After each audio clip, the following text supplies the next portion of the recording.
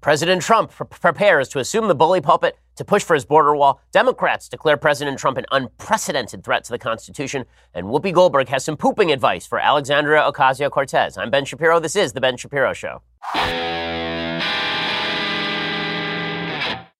I mean, if me pitching Whoopi Goldberg talking about bowel movements with Alexandria Ocasio-Cortez isn't enough to hook you in today's show, I don't know what it is. We have a lot of good stuff coming up for you here today. A lot of bad stuff, too. So basically just a lot of stuff. And we'll get to all of it in just 1 second. First, let's talk about the fact you're losing your hair. I know you've been in denial. You've been looking in the mirror and thinking, no, I look just as fulsome up top as I used to, except now you don't. You're starting to look like your father. And this is why you need Keeps. Losing your hair stinks, and you don't realize how much you care about it until you start losing it, which is why you should be using Keeps, the easiest and most affordable way to keep the hair that you have. These FDA-approved products used to cost so much, but now, thanks to Keeps, they are finally inexpensive and easy to get. For 5 minutes now and $1 a day, you're not going to have to worry about hair loss again. Getting started with Keeps is really easy. Sign up takes less than 5 minutes. Just answer a few questions, snap some photos of your hair. A licensed physician will review your information online and recommend the right treatment for you, and then it is shipped directly to your door every 3 months. Keeps offers generic versions of the only 2 FDA-approved hair loss products out there. You've heard of them before, but you've probably never gotten them for this price. It's only $10 to $35 a month. Plus,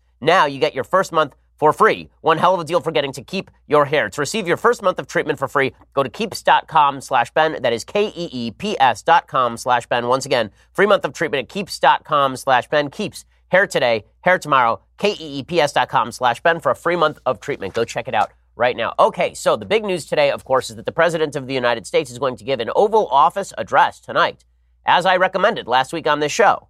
You remember? Go back, listen to the rewind.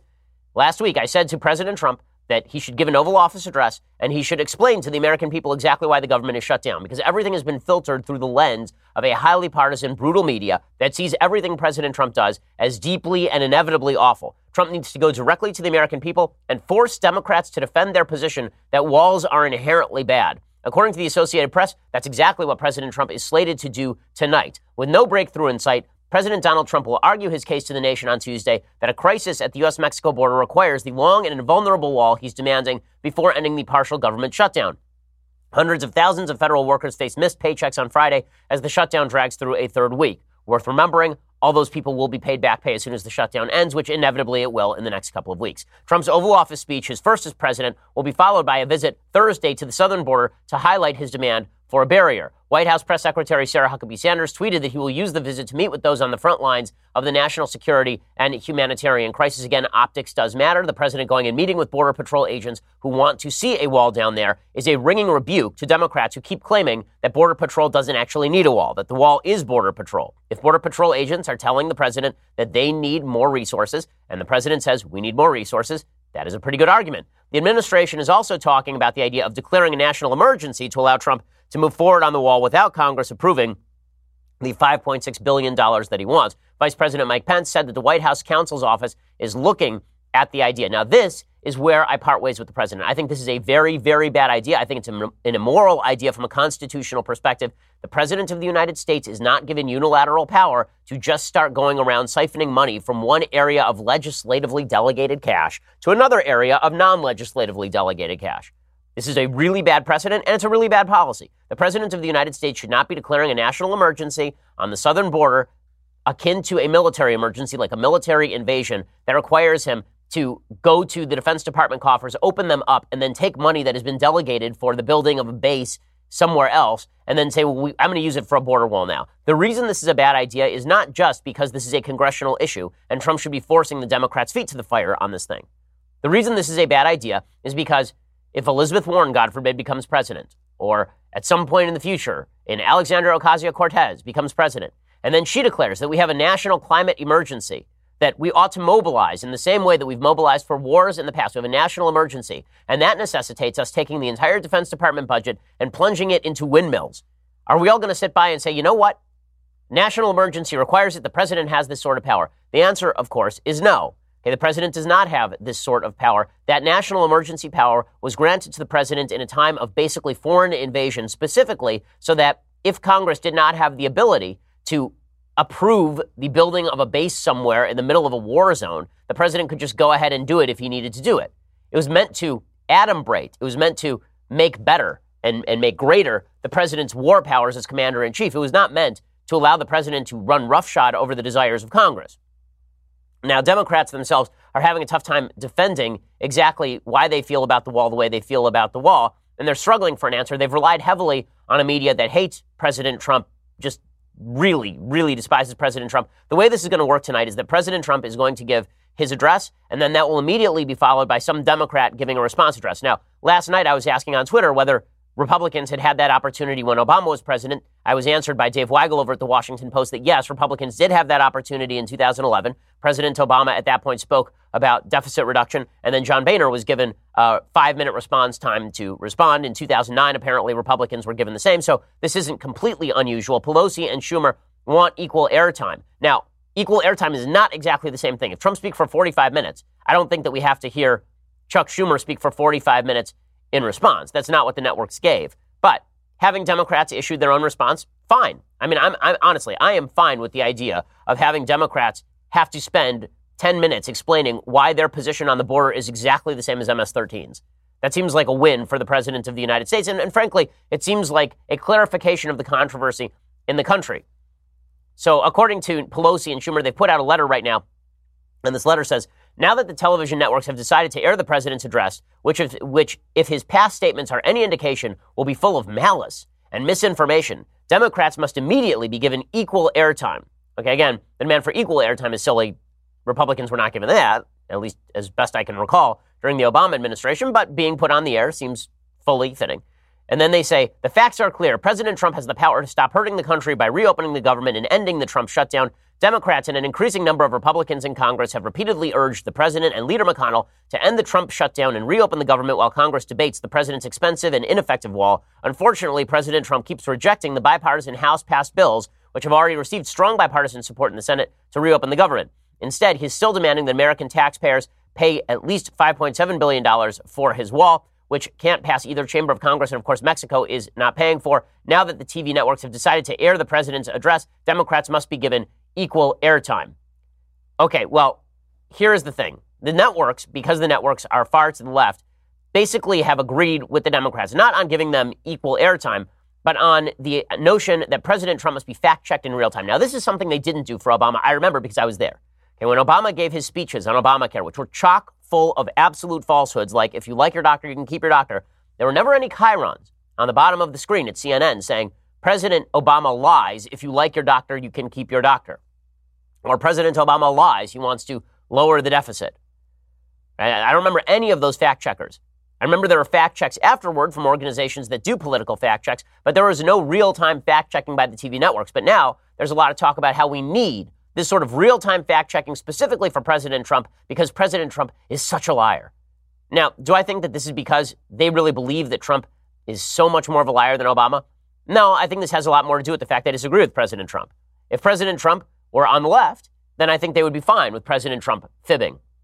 Take, for example, Alisyn Camerota over at CNN. So she says, basically, that the fact-checkers at the networks should spend their nights fact-checking everything President Trump says. I do not remember this sort of talk in any lead-up to any Obama lie told about Obamacare or about the border or about any other issue. Here's Alisyn Camerota, though, prepping the groundwork for the media to claim that President Trump is a vast liar, therefore trying to make his speech ineffective tonight. Now, the best thing that the White House can do, by the way, as I'll explain in just a second, the best thing that the White House can do is to tell the truth as openly as possible. We'll talk about that in just a second. But here's Camerota setting up the combat, which is not going to be between Trump and the Democrats. It's going to be between Trump and the media. This morning, the fact checkers are eating their Wheaties and getting extra rest since they will be working overtime tonight to separate fact from fiction on this border situation. I mean, listen to that kind of media coverage. That's objective media coverage. The fact checkers are getting ready for President Trump to tell a bevy of lies. How about this? How about you just fact check him? Right? How about you just fact check him? But the hysteria over your own journalistic virtue for preparing to fact check. I'm glad they finally woke up after 8 years of Obama. I'm glad the fact checkers ate their Wheaties and woke up like Rip Van Winkle after 8 years of going into a complete coma when it came to fact checking. You can listen to the way that the media are patting themselves on the back for all of this. Brian Stelter, who's the objective journalist at CNN, he's their so-called media watchdog. He quoted a guy named Brian Lowry, who's a senior editor over there. He says this: 2 cents worth of analysis on this issue. Trump seldom experiences clear admonition for regularly spouting falsehoods. Really? He doesn't? I'm unaware of any Democrat for the last several years who hasn't said that President Trump lies a lot. And by the way, President Trump does fib a lot. Okay, denying him live, unfiltered access, says Brian Lowry, without some sort of screening or vetting doesn't seem like an unreasonable condition to impose under the circumstances, even if that means facing his Twitter wrath for it. So CNN's Brian Lowry doesn't even want CNN to air this speech unless they have a CNN Chiron fact checker underneath Trump's speech. Yeah, that's asinine. It's insane. You can do a retrospective fact check. I think that's fine.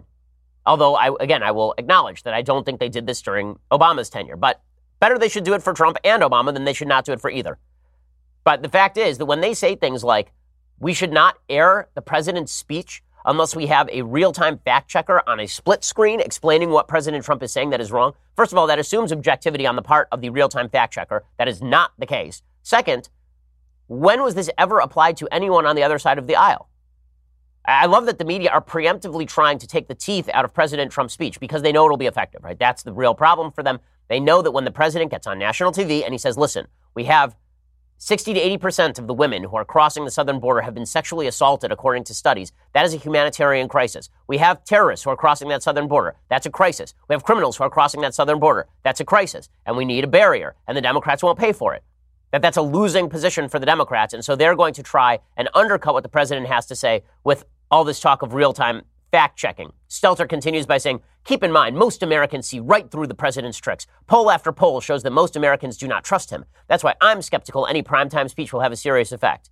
But worth noting, polls also show that the American people do not trust the media. Okay, we're going to get to what Trump should say tonight in just 1 second. First, let's talk about how you maintain your online privacy and security. As a public figure, I am constantly worried about being hacked or spied on. I don't want my emails compromised or my credit card number or online banking password stolen. That happens to hundreds of millions of people every year. So how can you protect yourself? The answer is ExpressVPN. ExpressVPN secures and anonymizes your connection by encrypting 100% of your network data, hiding that IP address. That means nobody can record or access your online activity. Download the ExpressVPN app on your computer or smartphone and then use the internet just as you normally would. You click one button in the ExpressVPN app and voila, you are now protected. ExpressVPN is fantastic for accessing content from anywhere. They have VPN locations in 94 countries. They have blazing fast speeds. There's a reason they're rated the world's #1 VPN service for internet users. The nice folks over at ExpressVPN have also extended special pricing of less than $7 per month to all my listeners. So visit expressvpn.com/Ben to claim your discount. Again, that's expressvpn.com/Ben. Go check it out right now. expressvpn.com/Ben to learn more. That's expressvpn.com/Ben. Keep your online activity safe. No reason to expose it to the world's worst people. expressvpn.com/Ben. Okay, so the networks actually debated, because they don't like Trump this much, the networks actually debated whether or not to even air this thing. Now, remember, this is President Trump's first address to the nation of his entire tenure. He gave the State of the Union, but he hasn't had a direct to the people Oval Office address ever. This is his first time, which is why it's important. Obama used to do it all the time, and the networks aired it all the time until they realized they weren't getting any ratings off of it. He did one in January 2011 on Egypt. He did one in April 2011 announcing the government shutdown deal. He did one in May of 2011 announcing the death of bin Laden. Michelle Malkin has an entire list of these. June 11 announcing a troop drawdown in Afghanistan. May 2012 announcing a troop withdrawal in Afghanistan. April 2013, Boston Marathon bombing remarks. September 2013, an address on Syria. October 2013, August 2014, September 2014. And there are more. He did like 5 of them in 2009 alone. He did one in February, one in March, one in April, one in July, one in December. Right? So he was doing it just all the time. And the media constantly covered it, and they said, well, it's not a problem. He's the president. We ought to give him the airtime. I love that the media actually had to debate whether to give the president airtime because they are that afraid that the president is going to say something effective. That's really what's going on here. The media are afraid the president of the United States is going to say something that actually works on the American people, and thus they're preemptively preparing their fact checks. Now, with that said, that means that the Trump administration, his speech writing team, should really lock down every stat they put in his mouth. Okay, he is going to be speaking not off the cuff tonight. He's going to be speaking from teleprompter. That means that everything they do should be extraordinarily buttoned down, defensible, with footnotes. Just take the wind out of the sails of the Democrats. The Democrats would like to argue Trump's honesty rather than arguing Trump's policy. That's the reality. And so President Trump ought to provide them nothing but honesty tonight. Now, here's why this makes a difference. The facts themselves are strong enough that you don't actually have to exaggerate. Okay, so the reason this came up is because members of the administration made some unsupportable claims about the terror threat on the southern border. So Chris Wallace was on Fox News on Sunday with Sarah Huckabee Sanders. And Sarah Huckabee Sanders had claimed something like 40,000 people on criminal and terror watch lists had crossed the southern border or something. And Chris Wallace basically shellacked her over it and said, this is an unsupportable claim. And you can see Huckabee Sanders struggling to give an answer. The State Department says that there is, quote, their words, no credible evidence of any terrorists coming across the border from Mexico. We know that roughly nearly 4,000 known or suspected terrorists come into our country illegally. The State Department says there hasn't been any terrorists that they found coming across the southern border from Mexico. It's by air, it's by land, and it's by sea. It's all of the above. But one thing that you're forgetting is that the most vulnerable point of entry that we have into this country is our southern border, and we have to protect. Okay, so when you say there are 4,000 terrorists crossing in and they're all coming in through airports, they're not coming in through the southern border, that's right. Now, here's the problem. All the administration had to do was tell the truth about how many terrorists were coming across the southern border. Because all they have to name is one, right? All they have to say is the proper role of the United States government on immigration is to prevent any terrorists from entering. And here's what NBC News reports, right? They say U.S. Customs and Border Protection encountered just 6 immigrants on U.S.-Mexico border in first half of fiscal year 2018, whose names were on a federal government list of known or suspected terrorists, according to Border Patrol data obtained by NBC News. Now listen to the phraseology there. Customs and Border Protection encountered just 6 immigrants on U.S.-Mexico border in the first half of fiscal year 2018. So in other words, 1 terrorist a month, basically, was trying to cross on the U.S.-Mexico border. 1 terrorist a month. That sounds like a lot of terrorists to me. I'll be honest with you. That sounds like, again, they're saying in just the first half of 2018, 6 terrorists attempted to do this. And those were known terrorists, not unknown terrorists, and the number is probably larger. It's probably 10 or 12. Well, it only took 5 illegal immigrant terrorists to actually commit 9/11. All the others were here on actual legal visas. So why exactly would we not take that seriously? NBC News explains, the low number contradicts statements by Trump administration officials, including White House Press Secretary Sarah Huckabee Sanders, who said on Friday that CBP stopped nearly 4,000 known or suspected terrorists from crossing the southern border in fiscal year 2018.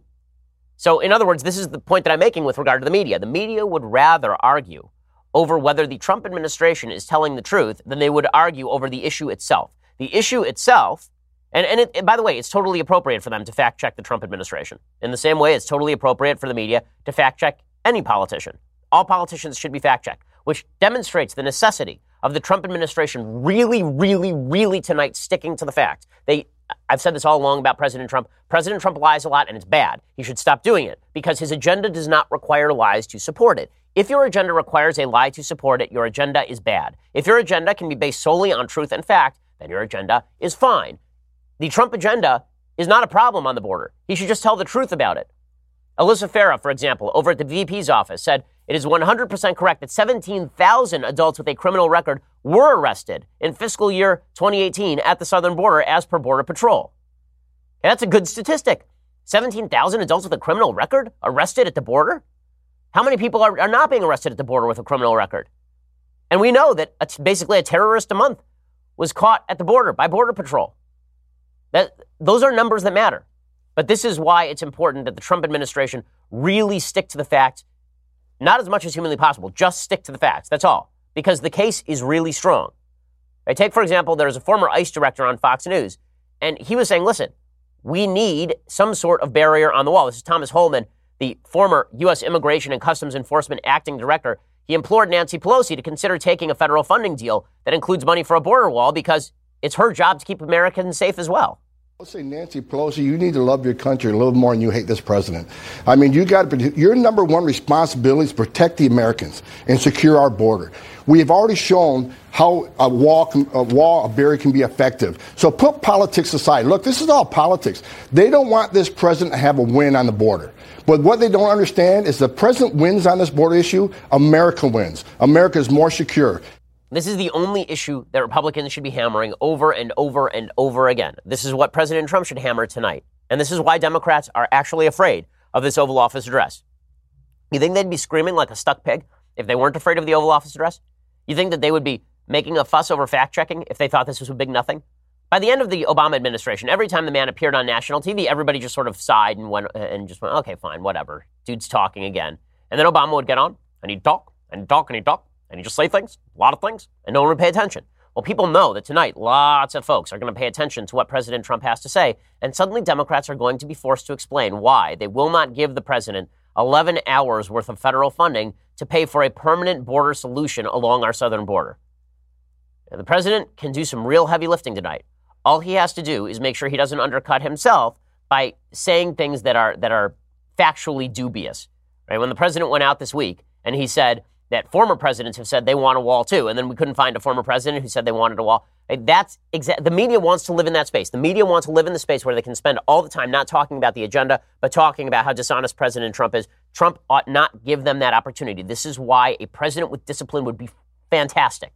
Any sort of discipline, please. So tonight, stick to the teleprompter, Mr. President. No exaggeration. Just say what's true. And if you say what's true, the American people will hear you. Now, with all of that said, Democrats are seeking to come up with some sort of response, and their response is pretty weak tea. I'll explain what exactly their response is in just a second. First, let's talk about your back. So I will admit to you that lately I've been having some serious neck pain, some serious neck and back pain, and one of the ways that I alleviate this pain is by hopping on my teeter inversion table. With a teeter inversion table, you use gravity and your own body weight to decompress your spine and relieve pressure on your discs and surrounding nerves. Decompressing on a teeter inversion table for a few minutes a day, it's a great addition to anyone's daily routine to maintain that healthy spine and active lifestyle. It decompresses the spine. It's really good for my shoulders. As well, I've done my homework. This is the best inversion table on the market. Over 3 million people have put their trust in the teeter inversion table, and right now they're offering a great deal for my listeners and my listeners only. For a limited time, you can get the brand new 2019 Teeter Fit Spine Inversion Table model with bonus accessories and a free pair of gravity boots, so you can invert at home or take the boots with you to the gym. Teeter inversion tables, I'm telling you, these folks have tons of 5-star reviews, specifically because they are so good. With this deal, you get $150 off when you go to teeter.com/Ben. You also get free shipping, free returns, 60-day money-back guarantee. So if you don't like it, you're not going to be spending any money on it. Remember, you can only get that new 2019 Teeter Fit Spine Inversion Table plus a free pair of gravity boots by going to teeter.com/Ben. That's teeter.com/Ben. Again, teeter.com/Ben. Go check it out right now, teeter.com/Ben for the special deal, which includes $150 off, among other goodies. So go check that out right now. Okay, so what are Democrats going to do to respond to President Trump's big address this evening? Well, they're saying that they should go back. This is you watch. The new wave of Democratic talking points is going to be that President Trump should just go back and sign the 2013 Immigration Gang of Eight bill. Now, that bill was so bad that Marco Rubio, Senator Rubio, who was one of the original sponsors of that bill, backed away from it in 2016 when he was running for president, and a little bit before, saying it was a mistake to have ever signed on to that bill. Democrats, however, are trying to revive that bill. Why? Because it got 68 votes in the Senate, and it was stopped by a Republican House. 14 Republicans voted in favor of that 2013 Comprehensive Immigration Reform Bill. Senator Joe Manchin of West Virginia, he was out there saying that this is what Republicans should do. They should bring back up that bill because that bill at least had some money for border security. All it'll take is, amnesty for 11 million illegal immigrants. We're going to have to secure the border. We've always said that. You go clear back to the 2013 immigration reform bill that we did in the Senate.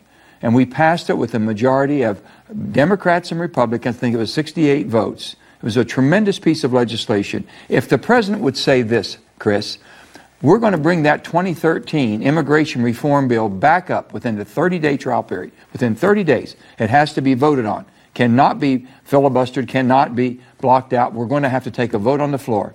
If he would do that, he would get what he needs. Okay, Jeff Merkley making the same point, Democrat from Oregon. He also wants the 2013 bill. This is going to be the new Democratic talking point. It's going to be, well, if Trump really wants border security, let's just do a comprehensive solution. Now, Democrats constantly want to talk comprehensive solution because they don't like the idea of bifurcating the issue. The issue should be bifurcated. What we do with the people here has nothing to do with securing the border. Nothing.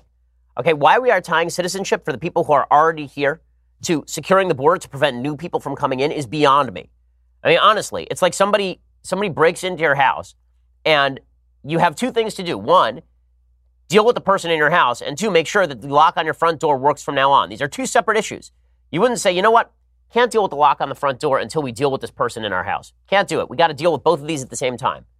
You actually have to deal with each one individually. Right, you have to fix the lock on the front door, which is one problem, and you have to deal with the person in your house, which is a second problem.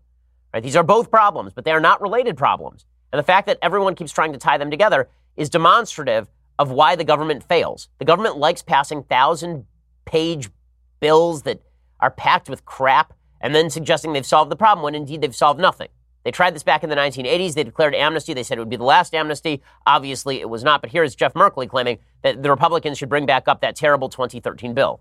Well, in 2013, we had a comprehensive immigration bill. A number of folks have tried to say to the administration, we have a broken immigration system. Let's fix it. Let's have a bipartisan bill like the one that passed the Senate and would have passed the House if it had been put on the floor. But it was the Republicans who blocked it.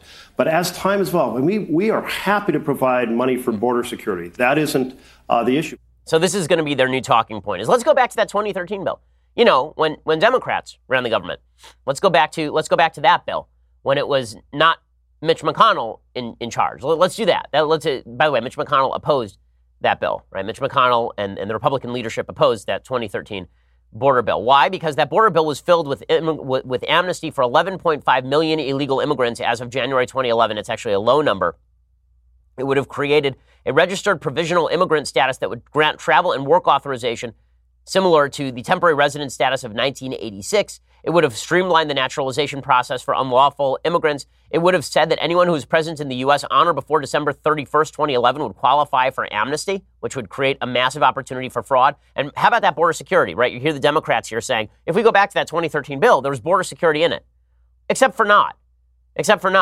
Okay, what this bill did was it suggested that the Department of Homeland Security would have to commence the implementation of a southern border security strategy and fencing strategy before the secretary could begin processing applications for amnesty. Okay, do you think under a Democrat that would last for 5 minutes? All that would happen is that the Democrats would just declare that the border is secure. Look, we have a new strategy. Our strategy is the border is secure. Go ahead and process all the amnesty. This is why the only thing that matters when it comes to President Trump's overall immigration policy is the stuff that cannot be undone. Okay, the president can do a better job of deporting folks. That's fine. The president can change the status with regard to E-Verify, for example. He can push harder in certain areas of immigration enforcement, but Democrats can undo all that stuff. What Democrats will not undo, they're not going to go to the desert and start digging up steel slats that have already been placed down. It's one of the reasons why when the Trump administration declared that it was moving the U.S. Embassy in Israel to Jerusalem, there were folks like me saying to the Trump administration, get that sucker built now before the Democrats simply recant the statement. Okay, the same thing is true of the wall. The wall cannot be undone once it is done, which is one of the reasons Democrats are fighting it so hard and why they're pushing for the 2013 bill, which would not have included a wall either. It really is amazing. So what is the other angle the Democrats are taking? So angle number one is they should take border security without a wall. We don't want a wall. Okay, that's going to be honestly, it's going to be an uphill climb for Democrats because most Americans understand on a gut level that walls do exactly what walls have always been designed to do. By the way, it is pretty incredible to watch as members of the so-called comedic community try to weigh in on all of this. It demonstrates that no one can actually defend the Democrats' program on this. No one can actually defend the Democrats' program that a border wall or border security doesn't matter. No one. Seth Meyers tried to do it. Right? Seth Meyers last night, he spent all of his time going after the supposed factlessness of the Trump administration rather than talking about the fact that a wall would actually be a useful thing. Totally incoherent and capable of telling the truth. He shouldn't get to address the nation just to repeat his lies. If he calls up the networks asking for airtime, they should pick up the phone and say, President Trump, we don't know who that is. Okay, first of all, I don't know what happened to comedy. That's not even close to comedy from Seth Meyers, but this is what the Democrats are afraid of having to defend their positions. It is that simple. So force them to defend their positions. Instead, the Democrats are swiveling. So they've swiveled to the 2013 immigration bill, and now they're swiveling to the argument that President Trump is an unprecedented threat to national security.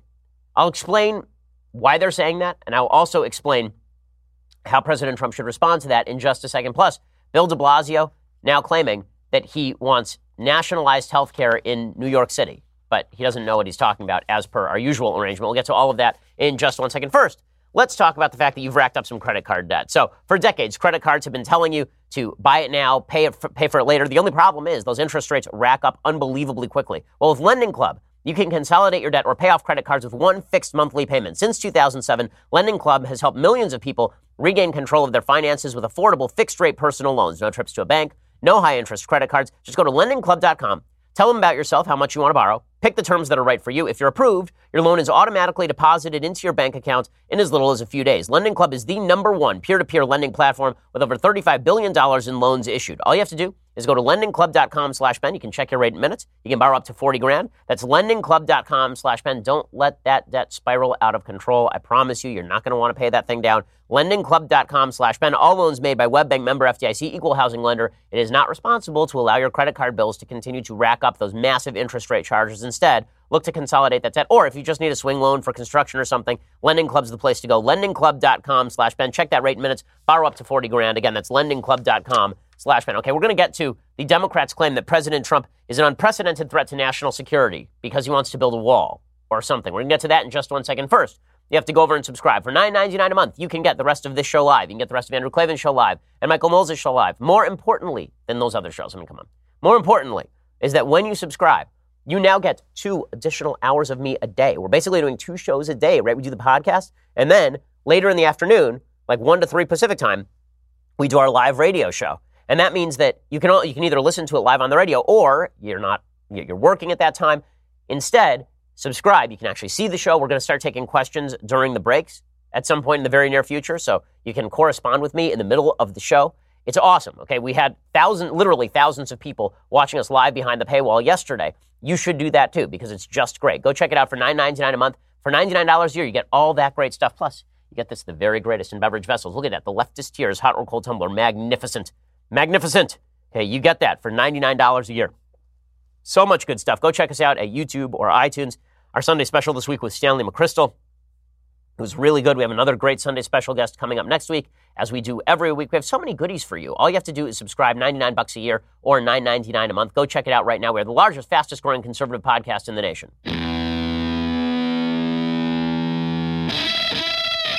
So even as President Trump rightly claims that we do need some border protection on that southern border, we need fencing, steel slats, a wall, whatever it is. We need a physical barrier to prevent people from crossing that border illegally.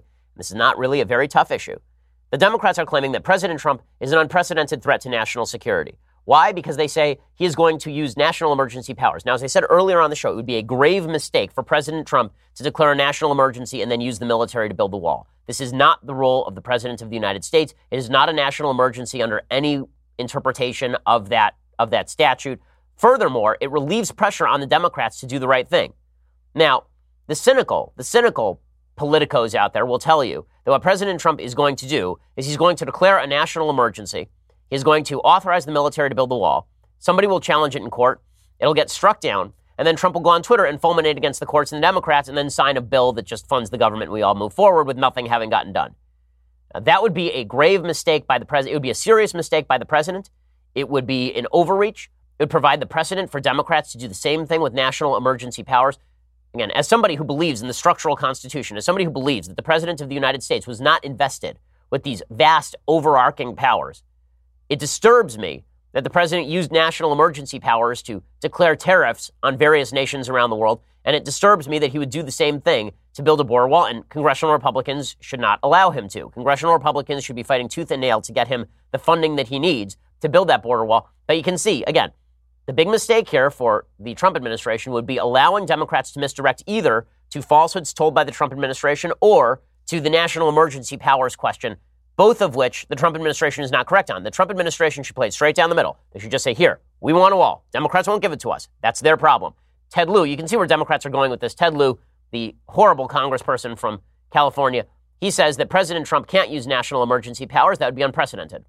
It is my opinion that it would be illegal for the president to use the military to go build a wall simply by declaring a national emergency. It would violate the Posse Comitatus Act. The military members would be following an illegal order, subjecting them to being at risk of violating federal crime. This is a very big deal. I hope the president does not declare a national emergency to build a wall. Okay, well, the Democrats want to focus on this as opposed to the wall itself, again, because the wall argument is not cutting in their favor. And you can see that this is the pitch the Democrats want to make. Trump is an unprecedented threat to national security. Just look at him trying to expand executive power. Now, notice that none of these Democrats were whining about President Obama expanding executive power. They were fine with that. This is one of the things that bugs me about partisan politics. Democrats who are fine with expanding executive power so long as their boy's in the White House, and then Republicans who are fine with expanding executive power so long as their boy's in the White House. Right? As long as your boy's in the White House, you're cool. As long as your boy's in the White House, you're fine with the White House expanding its powers. Right? That's absurd. Okay, and it's a problem. People who care about the Constitution should care about the checks and balances of American government. With that said, Democrats who are suddenly proclaiming that they're very afraid of the centralization of governmental powers in the executive, they don't have a lot of leg to stand on here. Angus King, the senator from Maine, he came out and he said, Trump is what the founders were afraid of. If you go back to 1787, the Federalist Papers, the Constitution, this is what they were afraid of. What were the framers afraid of that we're seeing right now? A monarchical president. They took such care to divide power and to allocate powers between the Congress, the president, the courts. And here we are with a president that's trying to end-run the constitutional process, or at least is thinking about it. If he wants to enact some kind of policy, it's got to be through the Congress. He doesn't seem to get that. Okay, I agree with that, but where were all these people when Obama was president? Where were all these people? They weren't anywhere. Every time Democrats take power, then we start worrying about the legislative overreach and the terrorists in Congress. Remember, they were calling them the Tea Party terrorists in Congress? And every time a Republican's president, then we worry about centralization of power in the executive branch. You hear Nancy Pelosi doing the same thing, the Speaker of the House. She comes out and she says, President Trump wants to abolish Congress. That's what he really wants, to abolish Congress. She says this literally 3 years after Barack Obama declared he could unilaterally suspend immigration law to legalize millions of illegal immigrants in the United States, explicitly at the time saying he did not have the executive authority under the Constitution to do it. But here's Nancy Pelosi declaring that Trump is obviously the threat to Congress. Our purpose in the meeting at the White House was to open up government. The impression you get from the president that he would like to not only close government, build a wall, but also abolish Congress. So the only voice that mattered was his own. Okay, every president wants to believe the only voice that matters is their own, but that doesn't mean that is the only voice that matters. Again, Nancy Pelosi was utterly silent when Barack Obama exacerbated the problem of the executive branch. It's really maddening. Just as a person who cares about constitutional government, it is maddening to watch as the political parties completely abdicate their responsibility under the Constitution. The gravest threat to the American Republic on a governmental level has been the legislature abdicating its responsibility to the executive branch since the advent of administrative government in the early 20th century. In the early 20th century, President Woodrow Wilson declared that we would have an administrative government, a government that was administered by the experts. And that administration, the administration of government by experts, that would make the country better. All you had to do as a Congress was pass a vague law kicking the power over to the executive and all would be well. And people have cheered that sort of nonsense ever since. It undermines the very fundamental basis of freedom in the country, and whether it's coming from Republicans or Democrats, it's a problem. The hypocrisy of members of Congress who only care about it when it's a member of the other party, that's untenable and really quite gross. Okay, meanwhile, the Democrats continue to push forward their own radical agenda. The latest radical agenda push is coming courtesy of Mayor Bill de Blasio in New York City. So Democrats are already looking at nationalized health care. They're already looking at single payer. In fact, the House Budget Committee chairman, who came forward today, a Democrat, came forward today and asked the Congressional Budget Office to score the possibility of a nationalized health care system. So all of us who were claiming that Obamacare was simply the first step toward nationalized health care, turns out we were all right at the time, and Obama was lying at the time, and Democrats were lying at the time when they said no. Bill de Blasio is leading the charge. I do love it when Democrats make promises that they obviously cannot keep, and then the media just parrot those promises. So notice let's juxtapose the media's claim that President Trump lies a lot about immigration with the way that they cover Bill de Blasio saying that he is now going to provide universal health care in New York City. So Mayor Bill de Blasio came forward yesterday, according to NBC New York, and he said that New York City will begin guaranteeing comprehensive health care to every single resident, regardless of someone's ability to pay or immigration status. An unprecedented plan that will protect the more than 500,000 New Yorkers currently using the ER as a primary provider, Mayor Bill de Blasio said. It's not health insurance, his spokesman clarified after the surprise announcement on MSNBC on Tuesday morning. This is the city paying for direct comprehensive care, not just ERs for people who can't afford it or can't get comprehensive Medicaid, including 300,000 undocumented New Yorkers, according to his spokesman, Eric Phillips.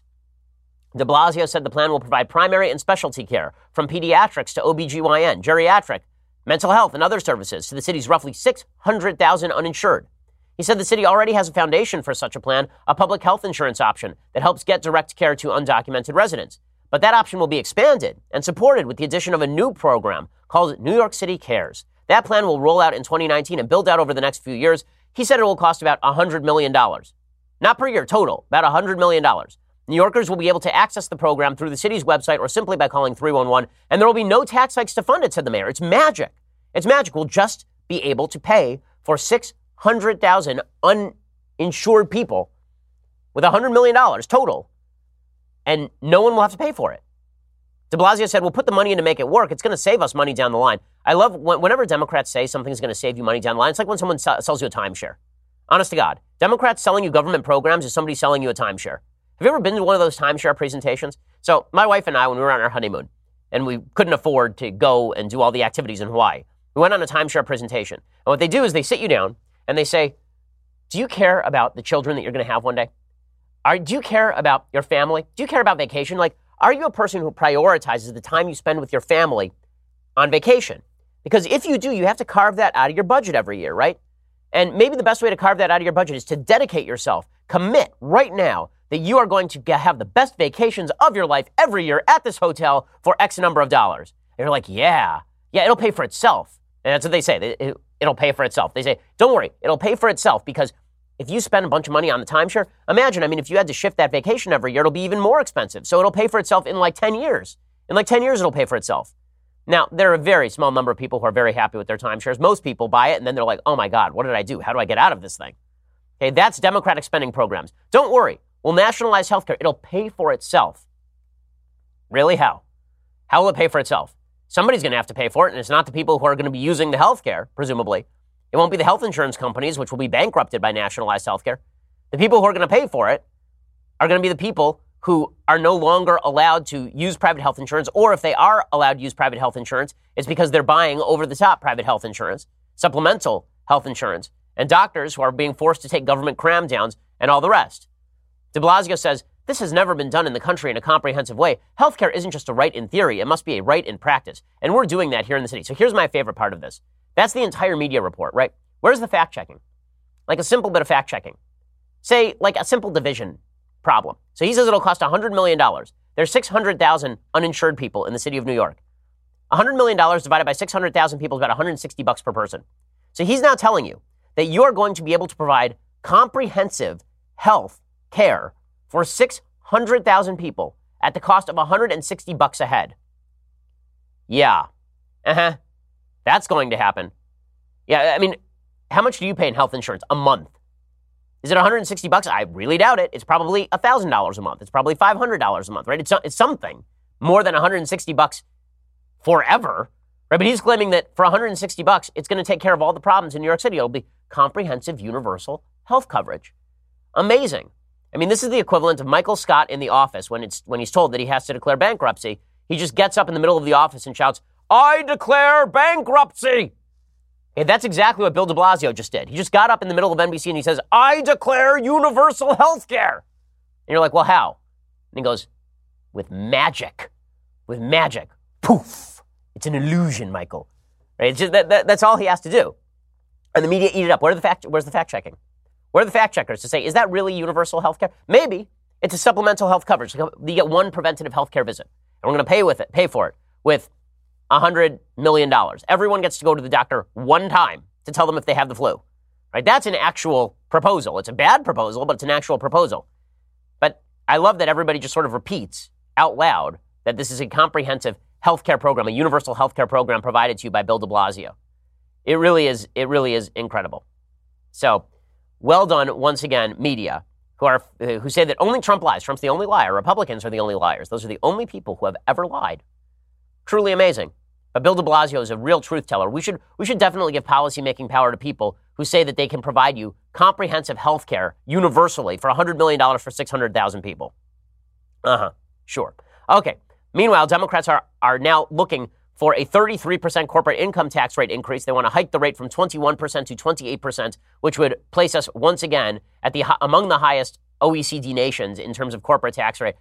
I love that Democrats come into office and their first move is let's raise all the taxes. Yeah, you go for that. It worked well for Walter Mondale in 1984 when he campaigned on raising taxes. Try it again. Let's see how well it works for you now. Okay, time for some things that I like, and then we'll get to some things that I hate. So, things that I like today. There's a great new book out by Brad Meltzer. As you know, I'm a big Brad Meltzer fan. He's a terrific thriller writer. He's written this with Josh Mensch. This one is an actual nonfiction book. It's called The First Conspiracy, The Secret Plot to Kill George Washington, which is all about kind of the first assassination attempt against George Washington. Really a fascinating book. Meltzer is a really interesting guy. and a real patriot. He actually emailed me recently about an experience that he had with George H.W. Bush. When George H.W. Bush was ailing, Meltzer went to visit him, and Meltzer read him from one of his books about the Founding Fathers. And George H.W. Bush just sat there, like literally for an hour, just sat there enraptured by the greatness of the Founding Fathers. Meltzer's somebody who really respects that. If you read his children's books as well, which I've recommended on the program before, those are well worth it. I believe this book comes out today, so go check it out right now. The First Conspiracy, The Secret Plot to Kill George Washington. Go check that out right now. It's again, really fascinating. It's about, in 1776, an elite group of soldiers who were trained to serve as Washington's bodyguards. But some of the men were part of a treasonous plan, and it's a secret plot and how it was revealed. Again, well worth it. Okay, time for, let's see, one more thing I like. So I just have to tell you this story because it's fantastic. I do love it when life provides you with karmic justice, and this is one of those cases. There's a woman who is standing on her own waiting for an Uber in Rio de Janeiro. And, pretty young woman named Pollyanna Viana, nicknamed the Iron Lady, as it turns out. She's a mixed martial artist fighter. And a guy tried to use a fake gun to steal her mobile phone while she waited outside her apartment block on Saturday night. She said, when he saw I saw him, he sat next to me. He asked me the time, I said it, and I saw he wasn't going to leave, so I immediately moved to put my cell phone in my waist. And then he said, give me the phone, don't try to react because I'm armed. Then he put his hand over a gun, but I realized that it was too soft to be a gun. It was just like a cardboard gun. She said, I sat him down in the same place we were before, and I said, now we'll wait for the police, because she just subdued him. She just grabbed him around the neck and beat the crap out of him. She said, I was fine because he didn't even react after. Since he took the punches very quickly, I think he was scared, so he didn't react anymore. I said I wouldn't let go and that I was going to call the police. He said, call the police then, because he was scared I was going to beat him up some more. He had to be taken to a medical facility to treat his wounds and then to the police station where she filed a report, which is just awesome. Just well done by this young lady. That's great stuff. Gotta love that. Okay, time for a couple of things that I hate. So how many people have to die in your apartment before it's too many people dying in your apartment? This is the question of the day. A young black man, I really shouldn't laugh because it really is quite horrifying. A young black man was found dead in the home of Ed Buck, who's a 65-year-old white man and prominent donor to the Democratic Party with an alleged history of supplying drugs to young African-American men. This raises the question, if everybody knew that he was doing this for years, then why exactly was he killing a second young black man in his apartment? Allegedly. According to West Hollywoodville News, an unidentified black man was discovered at Buck's Laurel Canyon apartment Monday morning in West Hollywood, dead from a presumed overdose. The name of the dead man has yet to be released, but the outlet suggests this is something of a pattern. On July 27, 2017, 26-year-old Gemel Moore was discovered dead at Buck's apartment. The LA County Coroner's Office ruled Moore's death an overdose caused by meth. A coroner's report said drug paraphernalia was found in the home along with sex toys and clear plastic bags containing what was suspected to be meth. The LA County District Attorney's Office declined to prosecute Buck, saying the evidence was insufficient to prove beyond a reasonable doubt that Buck was responsible for the death. And then Buck's attorney said that Buck didn't have any involvement in that death. And then there's another problem, which is that a second dead guy showed up in his apartment. Whenever it says another dead man shows up in your apartment, the another is the dead giveaway that you've got a real problem. In August 2018, excerpts from Moore's journal were publicized in order to bolster a push for prosecuting Buck, led by Moore's mother, Latasha Nixon. In one such excerpt from December 2016, Moore wrote that he has become addicted to drugs, and the worst one at that, Ed Buck, is the one to thank. According to Open Secrets, Buck has donated tens of thousands of dollars to multiple Democratic Party candidates over the past few election cycles, including Hillary Clinton. He also ran for elected office. He supported a lot of various progressive causes throughout the year. This is not to suggest that only Democrats are engaged in this sort of activity, because obviously that's not true. But it is worthy of note that this guy is a major Democratic donor, and we will see if the media coverage continues to be as long and comprehensive with regard to Ed Buck as it would be if the guy were a Republican, which I can fairly guarantee that it will not be. Okay, other things that I hate today. So I just have to point out the idolatry that the Democrats have for Ruth Bader Ginsburg. It really is something astonishing. Roger Simon, who's a writer over at Politico, he tweeted out a picture of Ruth Bader Ginsburg, who is apparently ailing. And he said, if it were possible, would you subtract one day off your life and add it to Ruth Bader Ginsburg's life for one extra day of good health? If just 10,000 people did this, it would add 27 productive years to her life. I don't even, what? I don't even know. Is that a brainstorm? Like, does he think that we have that life-sucking machine from The Princess Bride, like we're going to strap Wesley to the table or take 50 years off his life and then donate it to Ruth Bader Ginsburg? Or does Ruth Bader Ginsburg have like a room of young virgins in the other room and she just sort of drains them of their life force? I tweeted out, maybe we should all give a year to Ruth Bader Ginsburg and then she can live forever, presumably handing down pro-abortion rulings from now until the end of time. That'll be really exciting. I imagine that. Do you have that kind of idolatry for anyone? For anyone? It's funny. There's a midrash, which is kind of like an apocryphal Jewish tale about apparently Adam and Adam being shown King David by God, and Adam lived till he was 930 years old, according to the Bible. And he was supposed to live to be 1,000, as the Midrash says. And he was shown King David. And God said, this guy is going to die in youth. And Adam saw that King David could become something great. He said, well, I will donate 70 years of my life to King David. Well, Ruth Bader Ginsburg isn't King David, and this deal is not on the table. And if it were on the table and you were willing to sacrifice 24 hours of your life for Ruth Bader Ginsburg, then I would suggest that you probably have your priorities not in order. Ruth Bader Ginsburg is a human being. She is not a saint.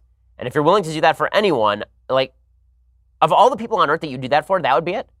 If I were going to give a day of my life to anybody, wouldn't it be some kid with cancer or something? Ruth Bader Ginsburg? Yeah, okay. All right, I mean, I guess your priorities are your priorities. Okay, final thing that I hate.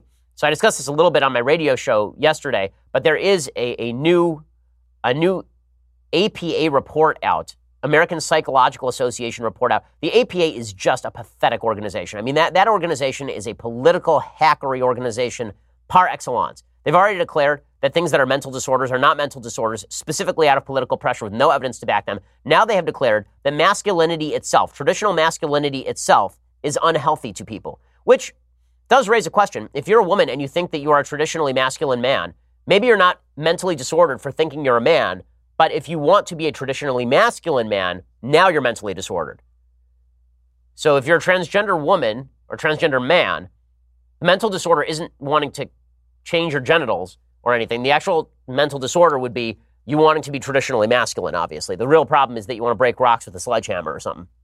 According to the APA, they are telling people that something is amiss for men, and they say that 40 years of research shows that traditional masculinity is psychologically harmful and that socializing boys to suppress their emotions causes damage that echoes both inwardly and outwardly. Well, it depends on which emotions we're telling you to be stoic about. If we're telling you to stop whining, in the words of Arnold Schwarzenegger in Kindergarten Cop, better advice never given, then that seems not terrible. If we are telling you that you should never express your feelings, then obviously that's stupid, but I'm not sure that there are that many people who truly believe that. They say that stoicism is bad, aggressiveness is bad, all these things are bad. How do you know that this is unscientific? Because this team says, it says in the APA report, are you ready for this? This is an actual sentence in a scientific report. Indeed, when researchers strip away stereotypes and expectations, there isn't much difference in the basic behaviors of men and women. That's patently insane. There's not only no evidence to back that, all the evidence is on the other side. Of course there are differences in basic behaviors between men and women. There are different behaviors with regard to sex. There are different behaviors with regard to marriage. There are different behaviors with regard to child rearing and job prioritization. There are different behaviors with regard to spatial awareness, right? There's just different behaviors and activities associated with men and women because men and women are different. But according to the APA, if you train your son to be masculine, then this is really bad. So me telling my son that he ought to be competitive, that it's good to be competitive so long as that is properly channeled toward productivity, that's bad. It's bad. What we really need is to feminize our boys. We need to castrate boys. That's the only way. The best world is a world without boys. Well, we'll see how that world lasts in the face of a world that is unfriendly and chaotic. Masculinity is what tames an unfriendly, chaotic world. It's necessary. It's useful. Not only is it necessary and useful, trying to destroy it is an act of evil. Trying to channel masculinity toward being a gentleman is the task of a civilization. But trying to destroy masculinity in the name of femininity is an act of evil, and it's an act of prejudice and bigotry as well. The fact the APA is saying this sort of stuff is demonstrative of the fact that you should not listen to the APA as anything but a political body. They've undermined all of their own scientific credibility with garbage like this. Alrighty, well, we will be back here tomorrow. Actually, we'll be back here a little bit later today, so if you don't subscribe, you really should, because we have more coming up later today previewing President Trump's speech, talking about some fascinating information on Middle East policy and student debt. I've got a lot coming up this afternoon, so you're going to want to be here for that. Go check it out over at dailywire.com and subscribe. This is The Ben Shapiro Show. The Ben Shapiro Show is produced by Senya Villarreal. Executive producer Jeremy Boring. Senior producer Jonathan Hay. Our supervising producer is Mathis Glover. And our technical producer is Austin Stevens. Edited by Adam Sayowitz. Audio is mixed by Mike Coromina. Hair and makeup is by Jesua Olvera. Production assistant Nick Sheehan. The Ben Shapiro Show is a Daily Wire Forward Publishing production. Copyright Forward Publishing 2019. I'm Michael Knowles, host of The Michael Knowles Show. For the first time in history, the majority of Democrats identify as liberal. We will analyze their leftward lurch and what it means for American politics. New York institutes socialist health care. Brooklyn resegregates its schools. And the government shutdown affects craft beer. Oh, the horror. Check it out at dailywire.com.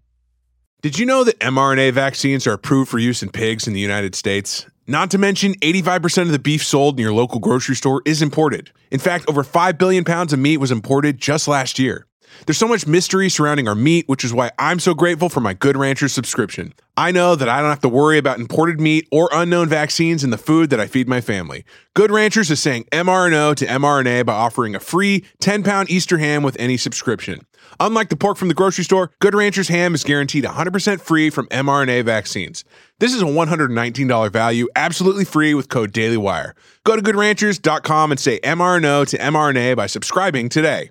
You have a right to know exactly what's in your food, and Good Ranchers is dedicated to protecting that right and providing your family with the best meat in America, free from any unknown and potentially harmful additives. Go to goodranchers.com and subscribe to any of their boxes and use code DailyWire at checkout. Every subscription will come with a free Heritage ham, $25 off, and Good Ranchers lifetime quality commitment. That's goodranchers.com, code DailyWire.